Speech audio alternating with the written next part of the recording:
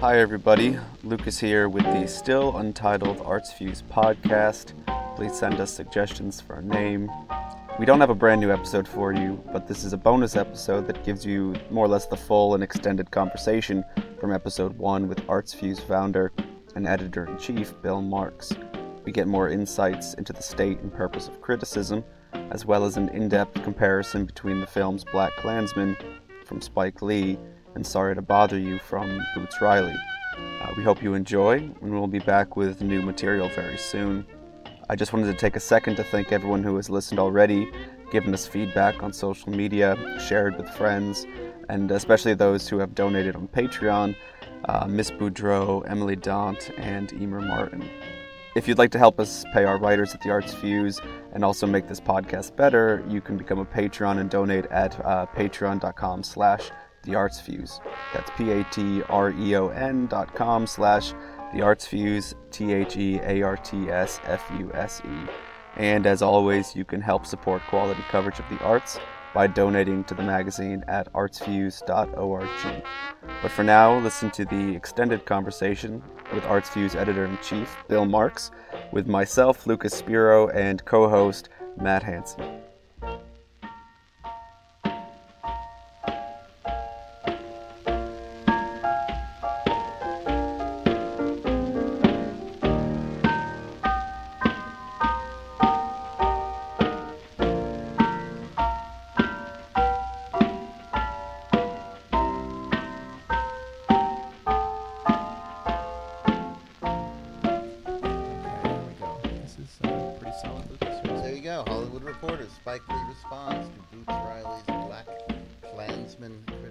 Riley slammed the prolific director for his portrayal of police in the 1970s set film about an African-American cop who infiltrates a chapter of the KKK. We'll talk about that in a minute. But what we're doing right now is we have Bill Marx in the studio. He is our benevolent overlord and benefactor, the editor-in-chief of the Arts Fuse, the magazine for which this podcast now exists. And he's here to talk to us about sort of what the Arts Fuse is, how he started it, why he started it, and all that good stuff. And I'm going to let Matt Hansen actually take the lead on this one. So go ahead, Matt, ask Bill some questions. Okay, so the podcast is but a day old, but the Arts Fuse is much older. 11 years? Yeah. 11 years now. We started in 2007. Right. Wow. Right. Pretty good run. Which is pretty impressive for very impressive for a magazine which is dedicated to writing and coverage about the arts. There are very few online magazines without a sort of physical manifestation that has lasted as long. There's no print edition. We're all online. There's no print edition, although, frankly, if we ever got enough funding to do it, I've actually had a number of our readers say that they would love to get a sort of best of the Fuse publication going. In other words, totally. We'd make a selection of some of the best reviews, commentaries, features, interviews over the past 11 years and put it into a book. We've had a lot of people writing for the Arts Fuse. We have over 60 freelance writers, covering a range of the arts, from film, dance, books, visual arts, all kinds of music, jazz, classical music, and so forth, video games, television. We even have some food writing. My idea was to have a magazine which, in a sense, reflected what the old newspaper art section should have been and maybe wasn't, which is a sort of a complete one-stop shopping place for coverage of a number of different arts, rather than being like a blog, where you just focused on just writing about film or just writing about books.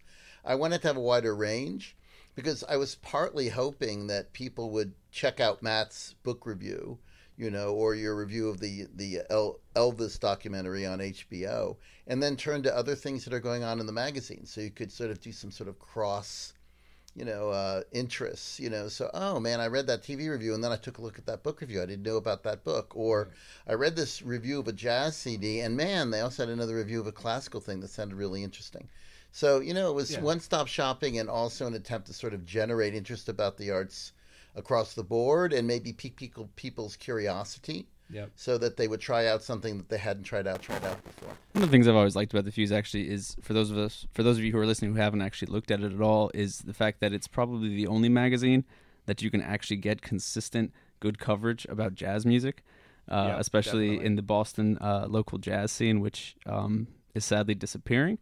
I think Riles closed down, 3 weeks ago? Yeah, maybe a month. So it's just another place, another venue that's disappeared. But if you want to find out what's actually going on in the jazz scene in Boston, it's really hard to find that out just from going and reading the Boston Globe or even listening to the local Boston radio stations. The Arts Fuse does cover it fairly consistently. I mean, part of why I started the Arts Fuse is because the Globe and other mainstream publications were cutting back on their arts coverage radically. And what I partly love about the Arts Fuse is not only that we do things that the Globe would have done years ago, but we're also doing marginalized or niche art forms and performance spaces that aren't getting any coverage at all. I mean, at the Globe or at other mainstream places, they're obsessed with the number of clicks they get, how many people are looking at, a review of X, Y, or Z. I'm the opposite. I'm going, I want to review something no one else is reviewing. A book, a performance, a CD. I mean, I love that. I'm saying no one else is looking at this thing, and I can bring attention to it, or if it's not particularly good, then at least I can look at it seriously. Because there's more culture, there's more arts going on than ever before, but there's less and less coverage of the arts. There's less and less of a sense of a filter. So everything is being thrown at you, and the only thing that's filtering it is marketing. Whatever word can get through to you through TV or whatever outlets that they can get. That the places with the most money and the clout can get the word out, and so the places that can't get out the word and don't have clout and don't have a marketing The budget, underdogs, yeah. the underdogs, they've got nobody to champion them. They've got and that was traditionally part of what criticism did. The critic would say, don't go there, don't go to see some stupid musical in downtown Boston, but go here to this little theater that's doing something really interesting and thoughtful and provocative, and you're not hearing about it, but I, the critic, went out, saw it, and I want you to share, some of the, the joy, excitement I had seeing the show. So I think that's an important part of the Arts Fuse. Yeah, absolutely. And let's face it. I mean, we're living in a city that's really well known for intellectuality and for culture and for arts. This is a place that really has a lot of outlets for that and a lot of really talented people. Matt thinks very highly of this town. I love Boston, right? Part of this is about I mean, I love Boston. I'm with Lucas. I mean, I do think that the Athens of America mystique is long gone. I never said Athens of America. Well, no, but the idea that it is an intellectual place, but for whatever reason, for example, let's just take something like the Globe. I mean, the Globe had an opportunity to do some really interesting arts coverage over the past few decades, and they've really never been. And when they had the resources to do it, they never really did it. Why do you think that is? I guess they thought that they were pitching the newspaper to the suburbs. They weren't pitching the paper to the intelligentsia. They weren't writing for Harvard and MIT and the universities that were here. They're writing for the folks outside of the city who would be coming in to see the big downtown shows that were sort of touring shows, thinking more about theater here. But that would also include music. They simply weren't writing for the sort of the Bostonian urbanites or the intellectuals.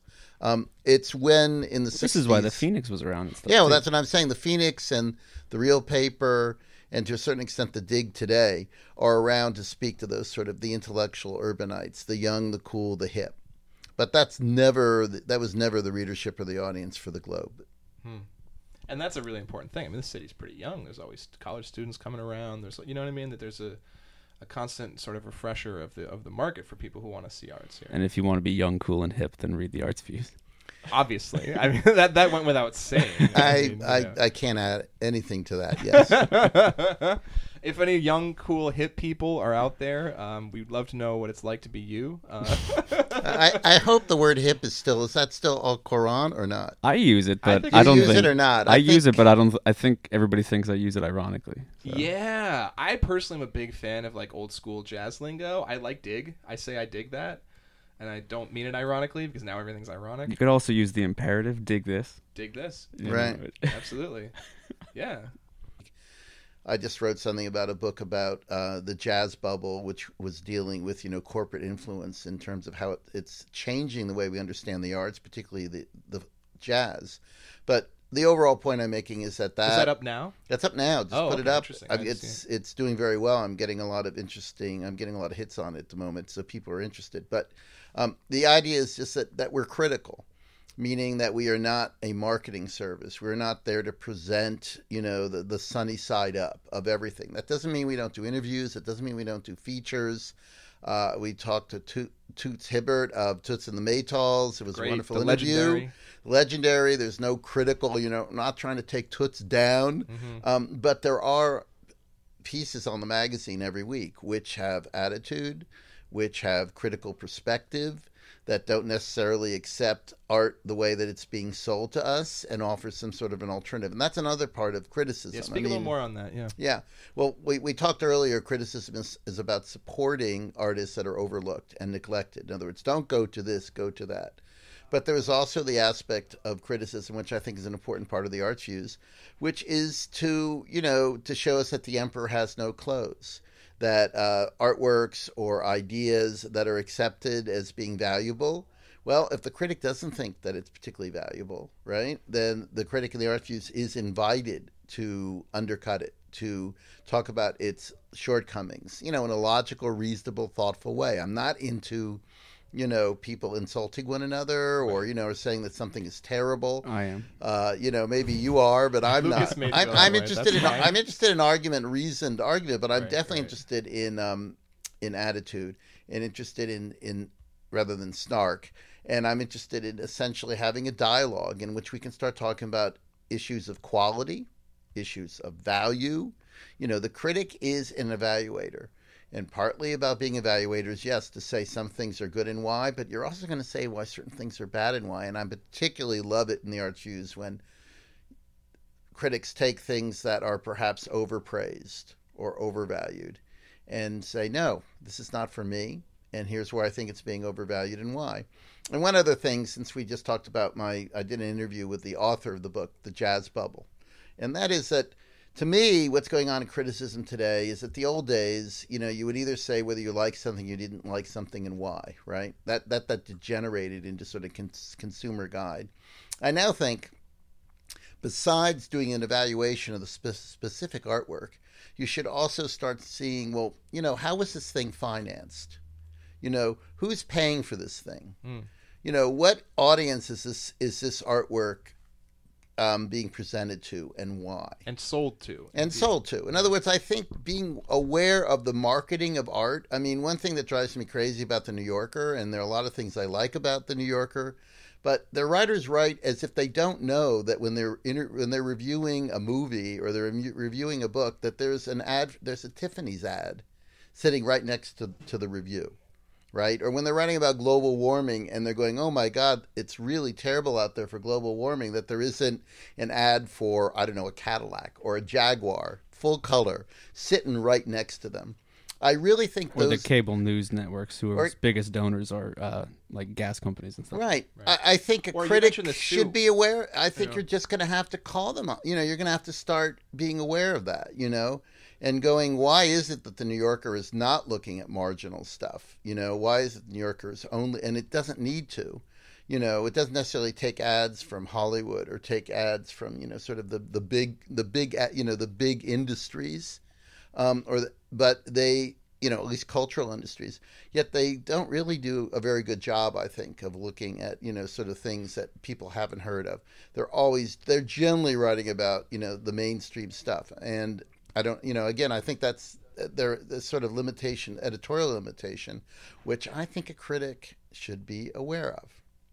So, I think in that sense, my idea of cultural criticism goes back to an old tradition, which people really aren't aware of now, but I wish they were more aware of, and maybe the Arts Views can help do that. And people like H.L. Mencken, I'm talking about American here, Ambrose Bierce, Edmund Wilson, Randall Jarrell. I mean, critics who saw arts criticism in a broader, cultural / political context. That didn't mean they didn't evaluate art as art, and they weren't interested in the aesthetic, but they were aware of larger cultural context in which the artwork is to be found, and they wanted to change the direction of the culture. They said, this will not do. This poetry will not, read Auden instead of X, or read this instead of that. Or, as Mencken famously said, critics are there to clear out the garbage, right? So that the flowers can bloom, meaning people are wasting their money and time on garbage. We can't really say this, though, about the role of the critic in contemporary society, though, can we? We can't really say this, though, about the role of the critic in contemporary society. Though, well, right? I mean, that's the role that I see as the art. Right. I see myself and as the Arts Fuse playing. And, Gerald Perry wrote it didn't get enough attention, but he wrote a really interesting piece about the death of independent film. Basically saying independent film no longer is independent. It is, you know what I mean? It is given up its birthright. Those are the kind of pieces I must admit that I love. I mean, the piece on the jazz bubble, where I sort of asked this author some questions about how corporations were basically not only funding, but shaping, our art and our understanding of what art is, right? I mean, those pieces that are sort of that work in a broader context are some of the most powerful pieces in the Fuse, and the ones that I really admire, and I'm the proudest to post. So it's two ways. Criticism should support the underdog, as you say, support the good and the marginalized against the fat cats that don't deserve the praise. But criticism also has to look at, be unafraid of being negative for the sake of guiding the direction of the culture. I mean, my overall metaphor is diagnostic. It's not moral. I'm not saying that some art is good and some art is bad. I'm saying some art is healthy and some art is cancerous. And I'd say there's a lot of cancer out there, right? And we need the diagnostic skills of critics, right?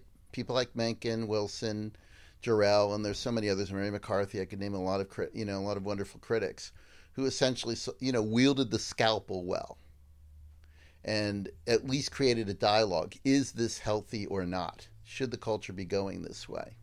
And when you say healthy versus cancerous, what do you mean by that? Like, go into that explanation. Well, this is going to be sort of based on what every critic, thinks. Yeah. So each critic had their own particular way. I mean, my particular way of looking at it is that criticism should be there to reward art which is, challenging and has an element of dissent to it. In other words, art that is giving us some sense, has some meaning beyond entertainment, right? Or beyond simply telling us giving us the conventional info or the conventional beliefs, right? So to me, the cancer is when we mistake things that are, safe for avant-garde and experimental. When the critic should be able to help distinguish between the two. Now, here's something that's really new. Is what the critic would say, and then say, and even though this artwork is, marketing itself as being something new, experimental, different, and great, it's not. I mean, that's one way. It's when we confuse,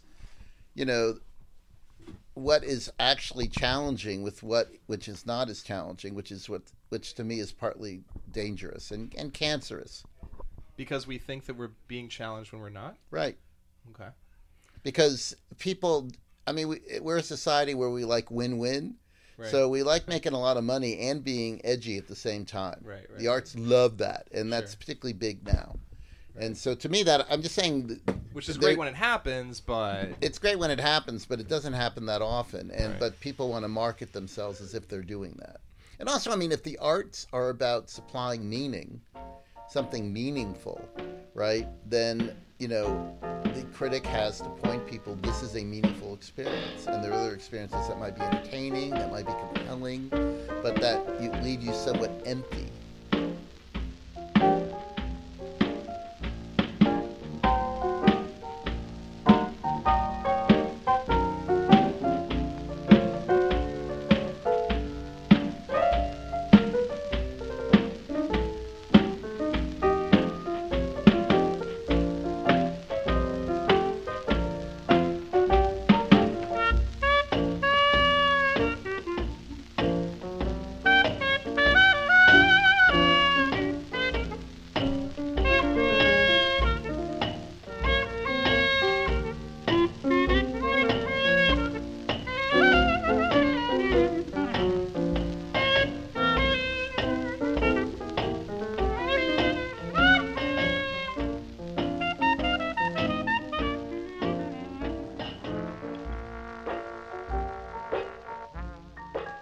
what about the popular stuff? You know, I mean, is it healthy to sometimes, you know, consume the absolute garbage? I would say we've got so much garbage and we're consuming so much of it that we need pressure in the opposite direction now. Yeah, I mean, I think when it comes to, like, I like it because it's bad, or I just want some disposable crap today, that's not the worst impulse ever. There's definitely times where, like, I just don't feel like sitting down with, like, Aristotle today, you know, or whatever, or watching, you know... For shame. Right, I know. I hate to have to admit this, but there are His times days when I at the just fuse can't... are numbered. I can't unwind to all, you know, however many books of the Prelude or whatever.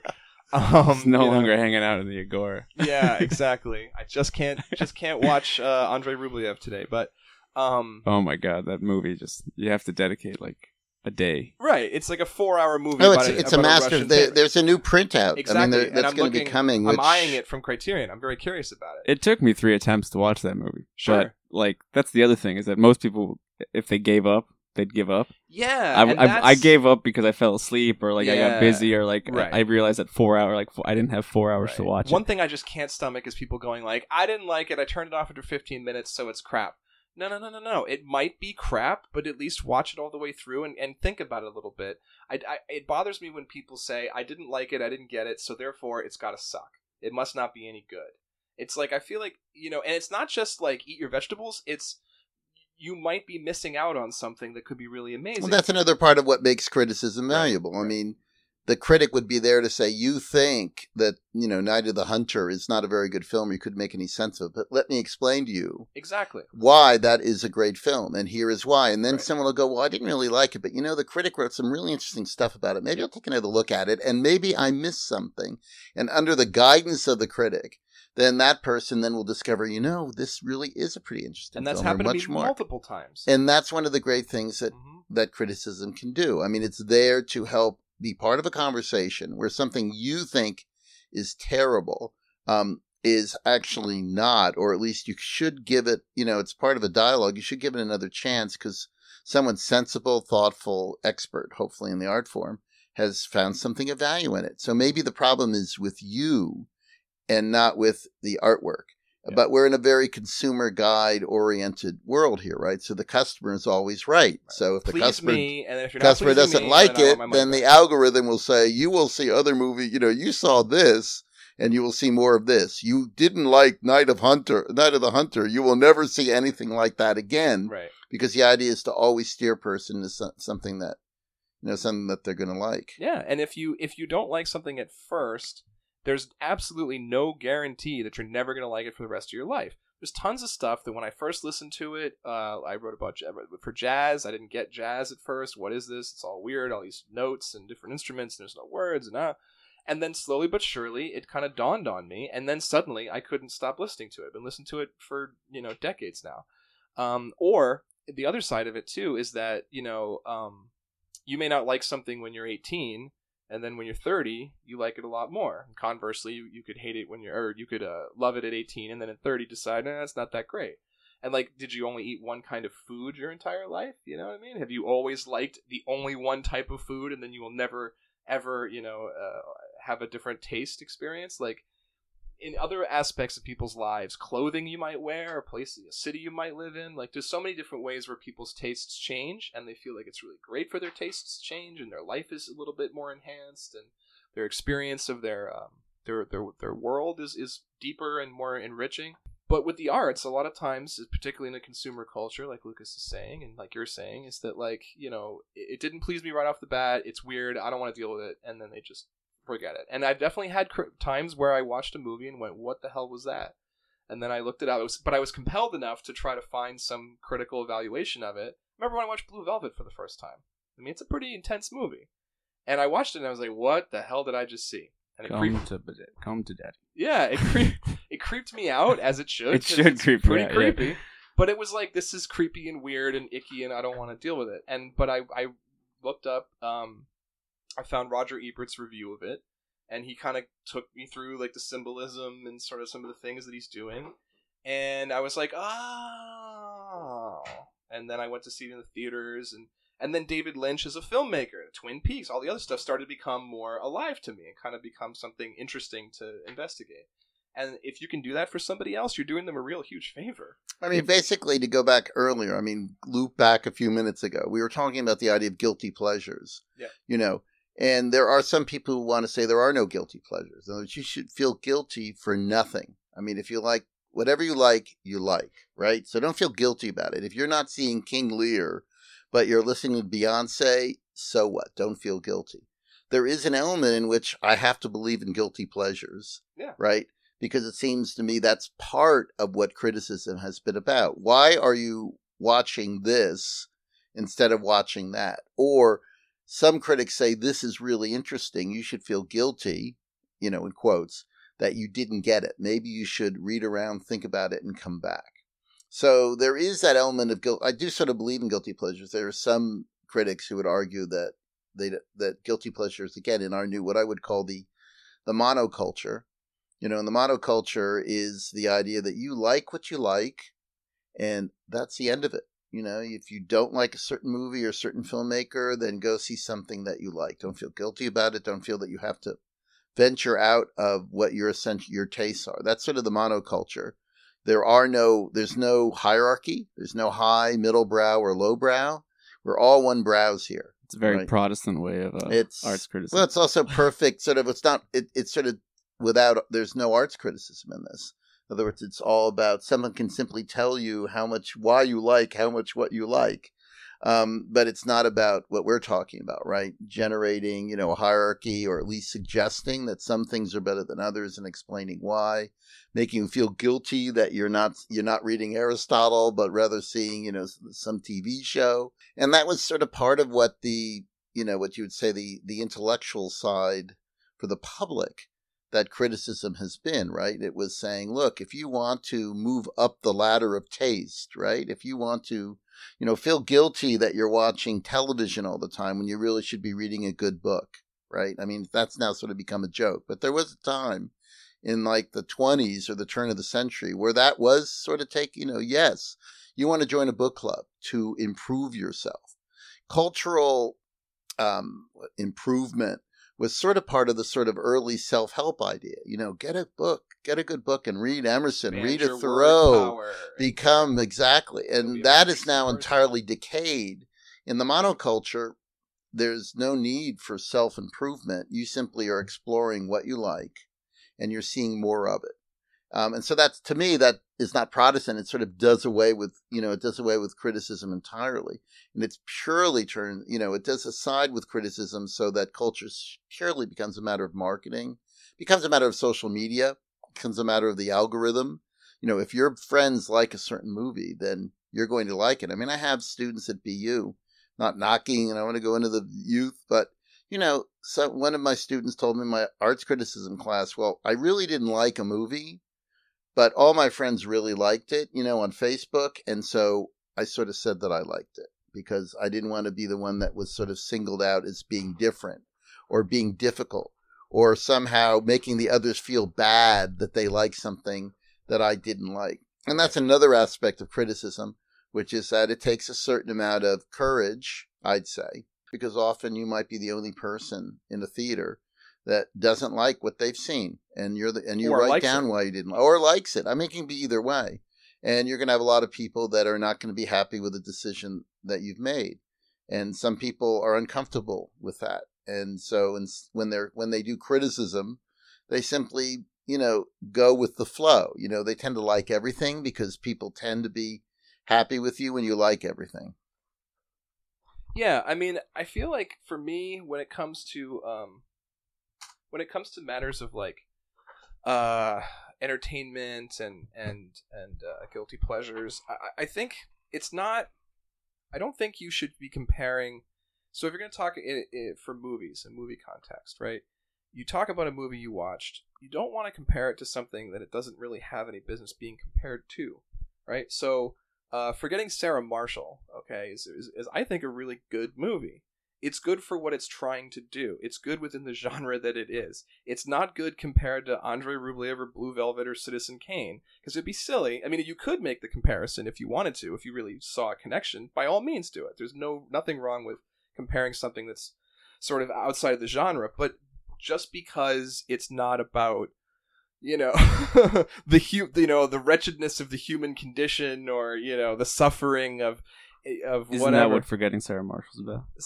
In many ways, actually, I will totally go on record for saying that Forgetting Sarah Marshall is in many ways about the human condition and the suffering of the human condition, particularly as far as relationships are concerned, and Russell Brand. But so my point being is that it's not that Forgetting Sarah Marshall is crap because it isn't Shakespeare. It's good because of what it's trying to do, of where it's trying to take the audience.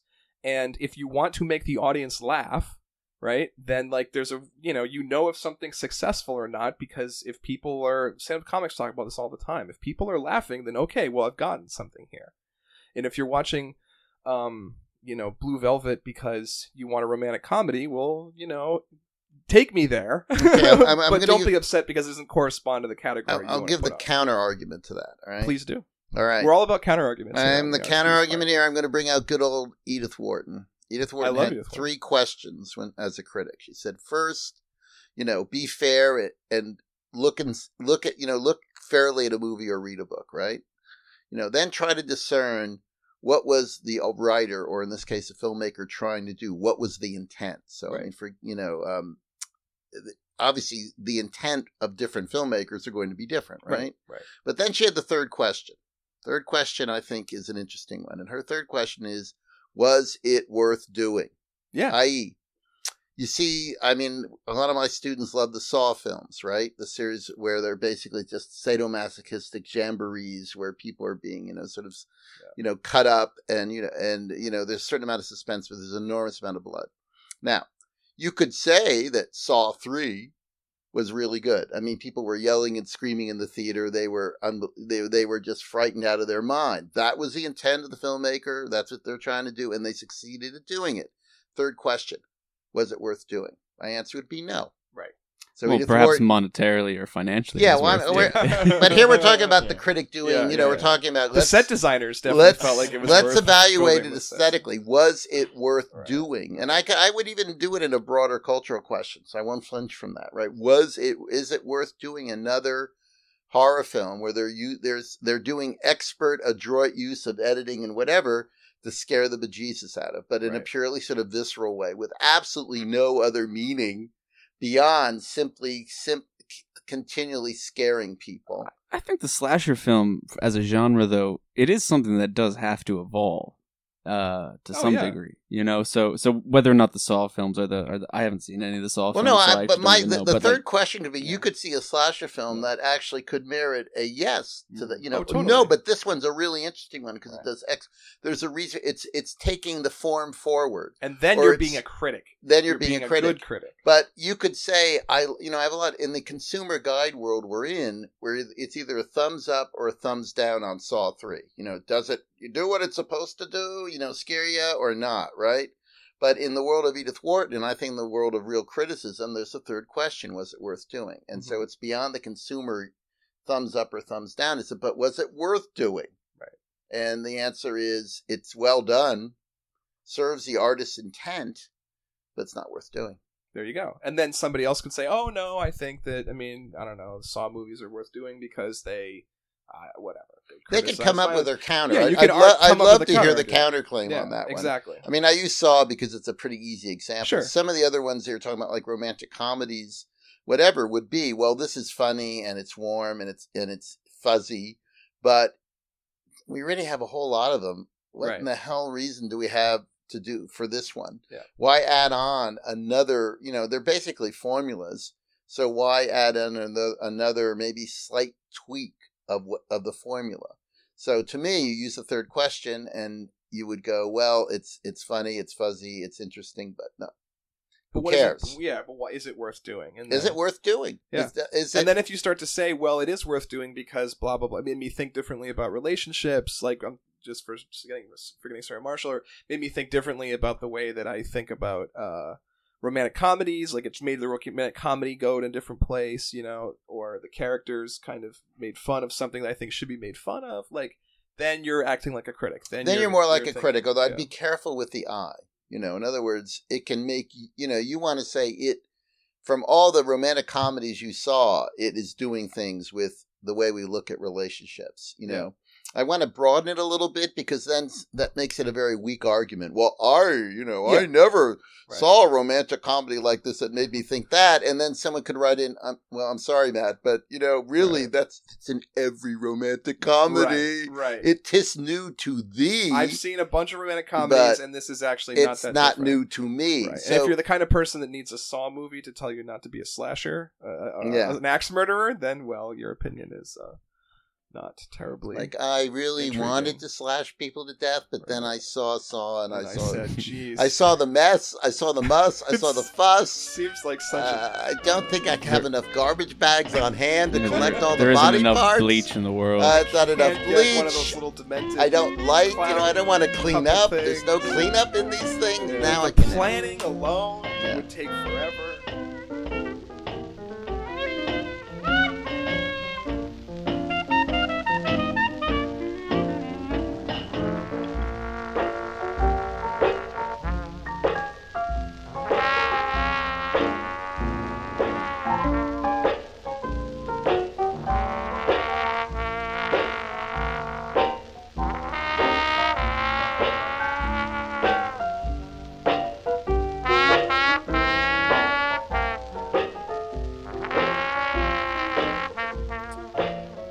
I wanted to invite everybody in on a conversation about two films that are out right now. We've already spoken about one of them earlier, and we're going to introduce the second one, which is BlacKkKlansman. So the first film we talked about was Sorry to Bother You, the new Boots Riley film, which has sort of, I suppose, had some mainstream success for an somewhat independent, Tripled its budget. radical film that actually is literally calling for some sort of workers' revolt against the capitalist overlords, which you don't always see, or you don't see, earnestly portrayed in cinema without some sort of kumbaya moment at the end where there's no actual overthrow of the established order. Things just sort of get back to normal. And the other film that people are talking about is BlacKkKlansman, which is the new Spike Lee joint, which was reviewed by Tim Jackson. And Boots Riley. Incendiary Entertainment is how he calls it. So Boots Riley, some of you may have seen on Twitter, posted a sort of a brief essay responding to BlacKkKlansman, and he has some choice words for Spike Lee. Basically, his whole issue is that the film is a fiction, and he wants people to know that it's actually a fiction, and that the Ron Stallworth in the Spike Lee joint is not the Ron Stallworth of actual history. And the way that Boots' main argument here is that Spike Lee sort of glosses over the literal damage that the COINTEL program did to radical black movements, radical leftist movements in the 1960s and 70s in order to make essentially a buddy cop film that makes the cops the heroes in an era when the cops are most certainly not the heroes, both in the 70s and also in contemporary society, which is, at the very least, to use a not very powerful term, problematic. So I read Boots Riley's comments, and he makes the point that the police are portrayed in sort of a positive light, and how that's not really necessarily historically accurate for the time. And he also makes a point about how... Well, not even just not historically accurate for the time, but just that to make cops the heroes is kind of a bold move for Spike Lee anyway. Because, I had a problem sitting in the theater rooting for cops.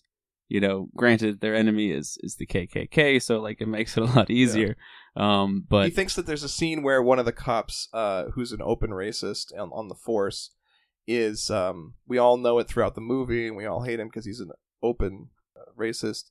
And he gets sabotaged at the end of the film, and they catch him saying something right, and then he's done, and then he gets hauled off, and everybody's happy after that. It was like a Poirot moment, yeah, where totally. where everybody in the room, finally figures out who the bad guy really is, and everybody, gets to feel cathartic and go home. And then we're all happy and we're celebrating that. He felt that was a little too much. Well, because there's no indication that ever happened, right? At least not to Ron Stallworth. And he feels like it's kind of a push. It's kind of stretching things to assume that police forces would actually do that. Mm-hmm. Usually they look after their own. Right. That seems to be the tendency. So the other point he makes is that the black cop in the film is used to undercover infiltrate the Black Panther speaker, the real life Stokely Carmichael, also known as Kwame Ture. I have that correct? Yep.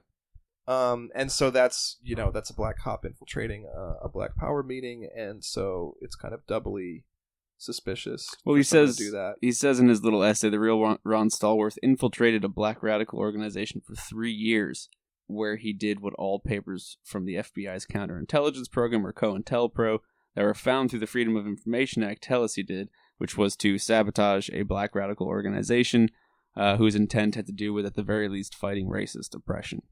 Right. So the actual intention of Ron Stallworth's undercover duties as infiltrating a black radical organization is to literally undermine what his intentions are and the intentions of his character in the film, which is to undermine racist oppression by having the white guy played by Kylo Ren, Adam Driver, yes, infiltrate the Ku Klux Klan. I was trying to remember his name from Girls, the character he has in Girls. I don't remember what his name is. That's right, he wasn't that. Yeah. So yeah, right, and so that is he finds that really problematic.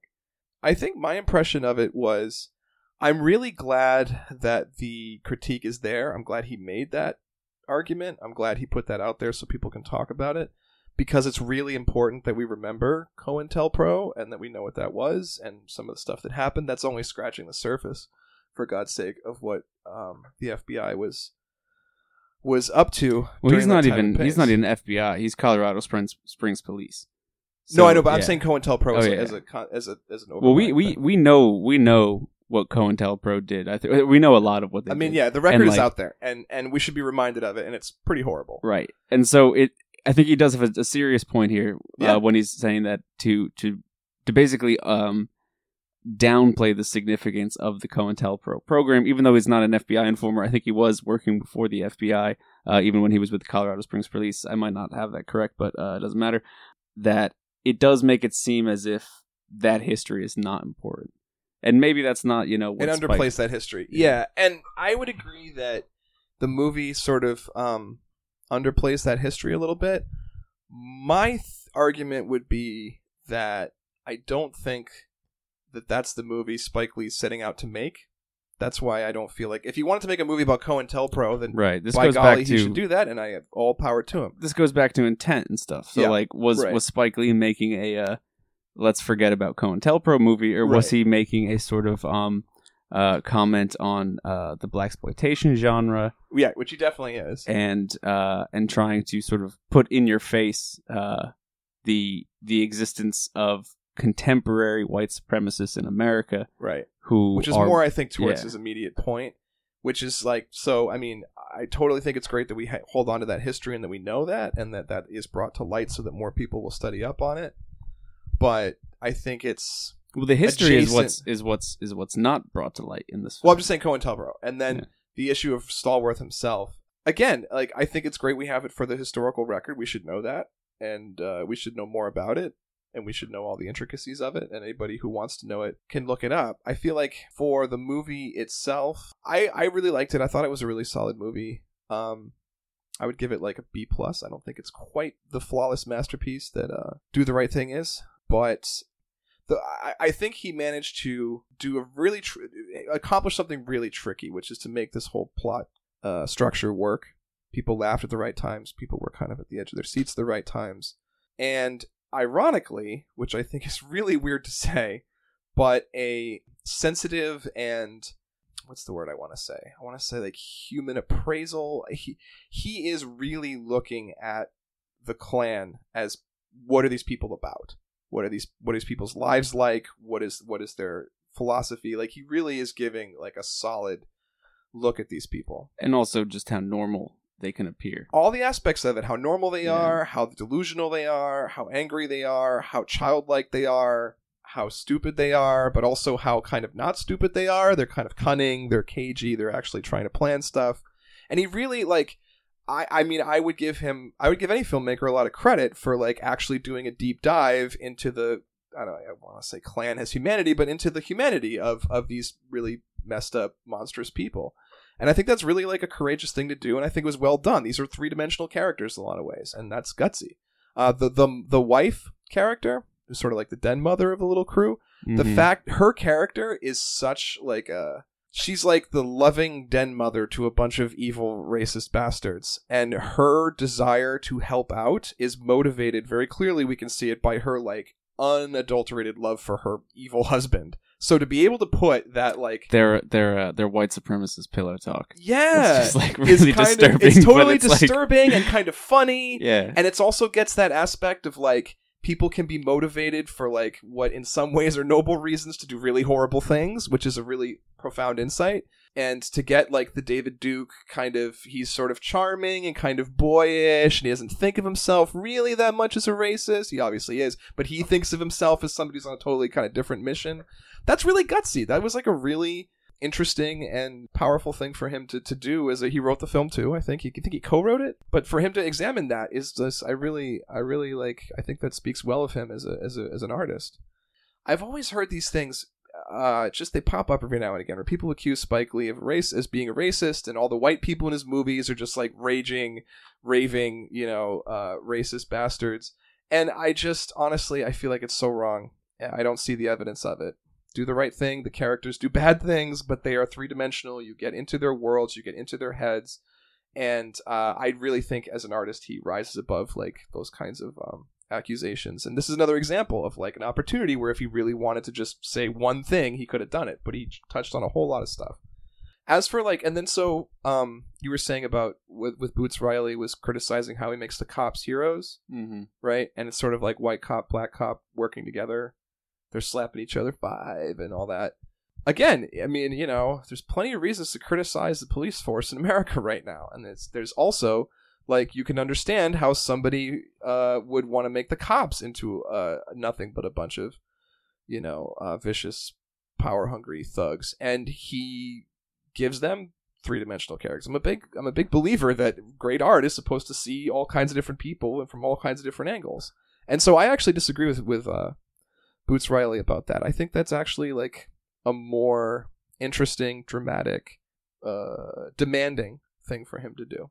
In response, Spike Lee said, "Look at my films. They've been very critical of the police, but on the other hand, I'm never going to say all police are corrupt, that all police hate people of color. I'm not going to say that. I mean, we need police."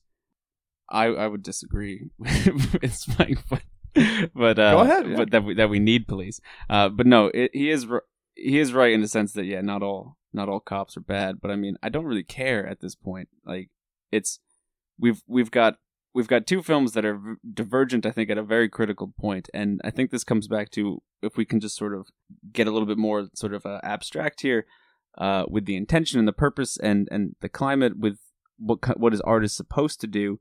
Is it more dangerous for a very well-respected, established cinematic, auteur to write over the more troublesome aspects of a history in order to make the point that the Klan is bad? I mean, right. Instead of looking at some more deeper institutional problems at the same time. And so Boots' film says, it's a multiracial, multi-gendered, labor movement that's essentially the impetus to have social change, which is, so it's not even really a race film or a film about racism. On a certain level. On a certain level. Not that there isn't, right. huge, racial elements to it, using course. the white boys and all that kind of stuff. Right. But the answer is not, necessarily black power. The answer is power of seizing the means of productions and, overthrowing the capitalist class. And, for everybody. For women, everybody. for Yes. people of color. Yeah. Because they're united as workers. We're all in this together. Versus it's my group that's being messed with, and it's only my group that's important.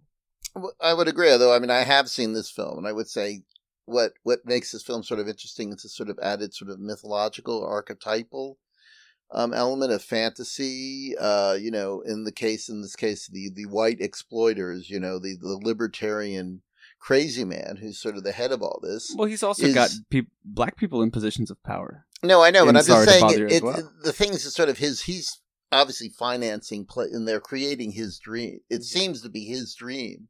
And I don't know, will this be a spoiler or not? Maybe it will be, but the film's been out for like a month, of right? transforming humans into these sort of, these sort of horse, beasts of burden, these sort of beast of burden, sort of horse-like creatures. It's that fantasy of the flesh and of class and everything being plastic and moldable and changeable, right? I mean, this is where the sort of godlike, archetypal, sort of Darwinian satire comes in here, because the head of it is basically saying, we are going to create we are going to I'm like a god, and I'm going to recreate human beings to serve my purposes. And thus that is an interesting element that's added on to it, because it's not just saying, okay, well, it's the horrible capitalist class that are doing things to workers. It's about essentially maybe what the diseased, godlike imagination, fantasy of this powerful class, of which there seems to be no limit. You know what I mean? There's nothing to tell him he can't do it. He has the money to do it. That I found sort of interesting about it. I mean, it obviously it's about race. But it's also about a diseased sort of, fantasy, a diseased imagination of which there is no limit. And like any, god that's not badass enough to do their shit themselves, he needs a messenger, which is the whole point of recruiting the Cassius Green character to be what he calls basically the Martin Luther King Jr. of the horse people. So in a sense, this is line. Yeah, it's a great movie. Who doesn't? There's a reason the script was published before the movie was ever made. Because it's just a good story. It's just. But that's also part of the social satire. Yes. I mean, But it preempts the institutionalized aspects that get overlooked in the Spike Lee movie, where the system itself is always able to co-opt the antithesis or the resistance character, the dissenting voice, into their own program of maintaining the status quo, which is essentially what making a cop hero movie against white supremacists essentially does the job for them. So I can see that, yeah. But it's also about obviously lying to that person, because again, I want to be spoiler here, but of course the idea is that yes, you're going to become the Martin Luther King for the horse people. Of course, I wouldn't, against your will and knowledge, turn you into one of my experimental animal-like creatures. But guess what? In other words, he asks him, but there's no real choice. So the idea of being co-opt is not a matter of like, will you accept my Faustian bargain? It's more like, I'm going to present the Faustian bargain, but I'm going to make you do, you're going to end up doing exactly what I want, because I'm turning you into the thing that I want to turn you into. Right. Which is, I guess, more of the, I'm going to set you up. It's actually an even more direct comment on Martin Luther King's, popular persona in mainstream, discourse, which is, civil rights leader, all that kind of stuff, but nothing about anti-Vietnam, nothing about socialism, nothing the fact that he was, big into unions, worker strike, all that kind of stuff. And, now you had literally a car commercial during the Super Bowl using Martin Luther King's words in a speech where, like, in the lines after... trying to sell, but in order to sell cars, but in that exact speech that quote is from, there's actually a line, like a few lines later in the next passage, where he talks about the evils of advertising and how it's distracting us from the actual social and political projects that we're supposed to be working for. That if we buy stuff, we'll be happy. So even Martin Luther King, because of the way that the society is structured, he doesn't necessarily have a choice anymore of how he's actually used or employed or implemented in order to maintain the capitalist system. So just like that, Cassius Green doesn't also have that choice anyway in the film too. Also, it reminded me of something else that I thought of for BlacKkKlansman, the institutional critique. One moment that I thought was kind of wrong-footed, and I think was kind of missing something really important in BlacKkKlansman, was there's a scene where there's sort of like a parallel. There's a cut. There's editing between the Klan rally and the Panther protest rally. So he literally has, and they showed it in the trailer too. It was on one side, there's literally a shot where all the Klansmen are going white power, and then it cuts to another shot, and it's all the Black Panthers going black power, and kind of equating the two visually. And that I was like, I don't think that was particularly well done, because even though it's two groups of people who are all united behind particular goals and have particular mentalities and philosophies in mind, equating the two or juxtaposing the two, as in like, here's one mob shouting we want X and here's one mob shouting we want Y, is just is on some level to suggest that it's just two mobs yelling for their part of what makes mainstream mainstream entertainment. It sounds like I have not seen this film, so I'm just since you've just stimulated the idea, I'm going to see it more now. Is that you snip off the radical? The whole idea is to snip off all the radical edges so that we can all sort of embrace the middle. So that's what it sounds like to me. Like the Klansman, radical hatred. Oh my God, Black Power, radical hatred. We don't want that. We're going to clip that off, and we're going to end up in the middle. Well, apparently the Stokely Carmichael character, the Ron Stallworth guy, asks Brother Torre, "What should I do? Or do you really think there's a race war coming?" And the Stokely Carmichael guy says, "Arm yourself because it's going to happen. So you're going to have to go kill Whitey." But apparently, another thing that Boots Riley says is that because I guess he joined a couple of his reading groups or whatever back in the day, and he says what he would have said in real life is educate yourself, right? Arm yourself, study. His big answer to everything is study. Arm yourself study. with knowledge, right? As opposed to this. So I mean, like they have to play up the radicalism of the black radical because they want to have a balance that they can then. So it's not one side or the other. So we can feel good about being. The idea is to reassure people that they can feel good about being in the middle. I mean, what was interesting about the Riley film is that it ends on a fairly radical note. In other words, we are rooting for these creatures, to wreak their violent revenge on the people who sort of, who have mutated them probably against their will. And which is far, so in that way it ends on a far more sort of radical note. I suppose we could just take it strictly on a filmic level, though. So, Birth of a Nation is a big part of BlacKkKlansman. There's a very, very long scene with, what's his face? Alec Baldwin? No, not Alec Baldwin. The early one? Well, in the beginning they talk about No, singer. Oh, Harry Belafonte? Harry Belafonte, right. So he gives basically like a lecture on the history of black representation in film and stuff. And an actual lynching that he witnessed. And an actual lynching. In that I think the character is talking about witnessing, and I believe, I might have this wrong, but I believe Harry Belafonte himself may have witnessed or have heard. I think he's talking about a real event.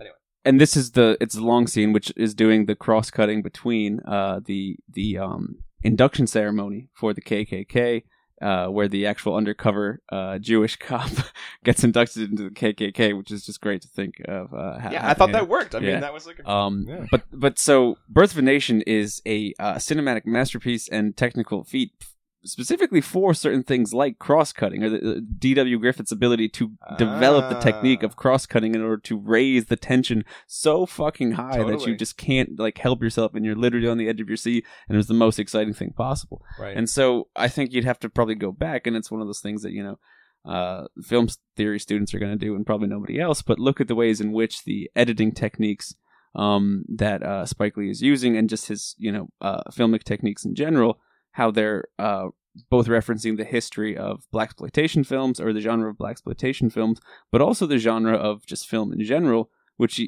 every filmmaker is an inheritor of it, whether or not they're the marginalized filmmaker, or if they're a mainstream filmmaker or whatever. And specifically because Birth of a Nation is referenced so many times in that film, cross-cutting and tension should probably be somebody's master's thesis at some point. So and Spike Lee has been teaching film forever. He knows his film. Somebody give me a footnote if you take that. Totally. That Arts Views podcast has brought you that insight. I mean, you're right on about D.W. Lucas Spiro, Arts Views podcast, which in a funny way, came out of his sort of, because he came out of sort of Victorian culture, so. Partly it's sort of Victorian melodrama, which often had characters almost, the evil guy's about to come. And he basically took that sort of melodrama and then obviously using cross-cutting to create more and more suspense. So the idea is that it just goes, this is history as viewed through Victorian melodrama, right? And that's what he was giving us in Birth of a Nation. So I guess we'll leave it there. Yeah, that's a solid place. Was that a resounding enough final note, or that may be cut? That's what we're getting. If it's not resounding enough, we'll cut it. That's what we're getting from Birth of a Nation.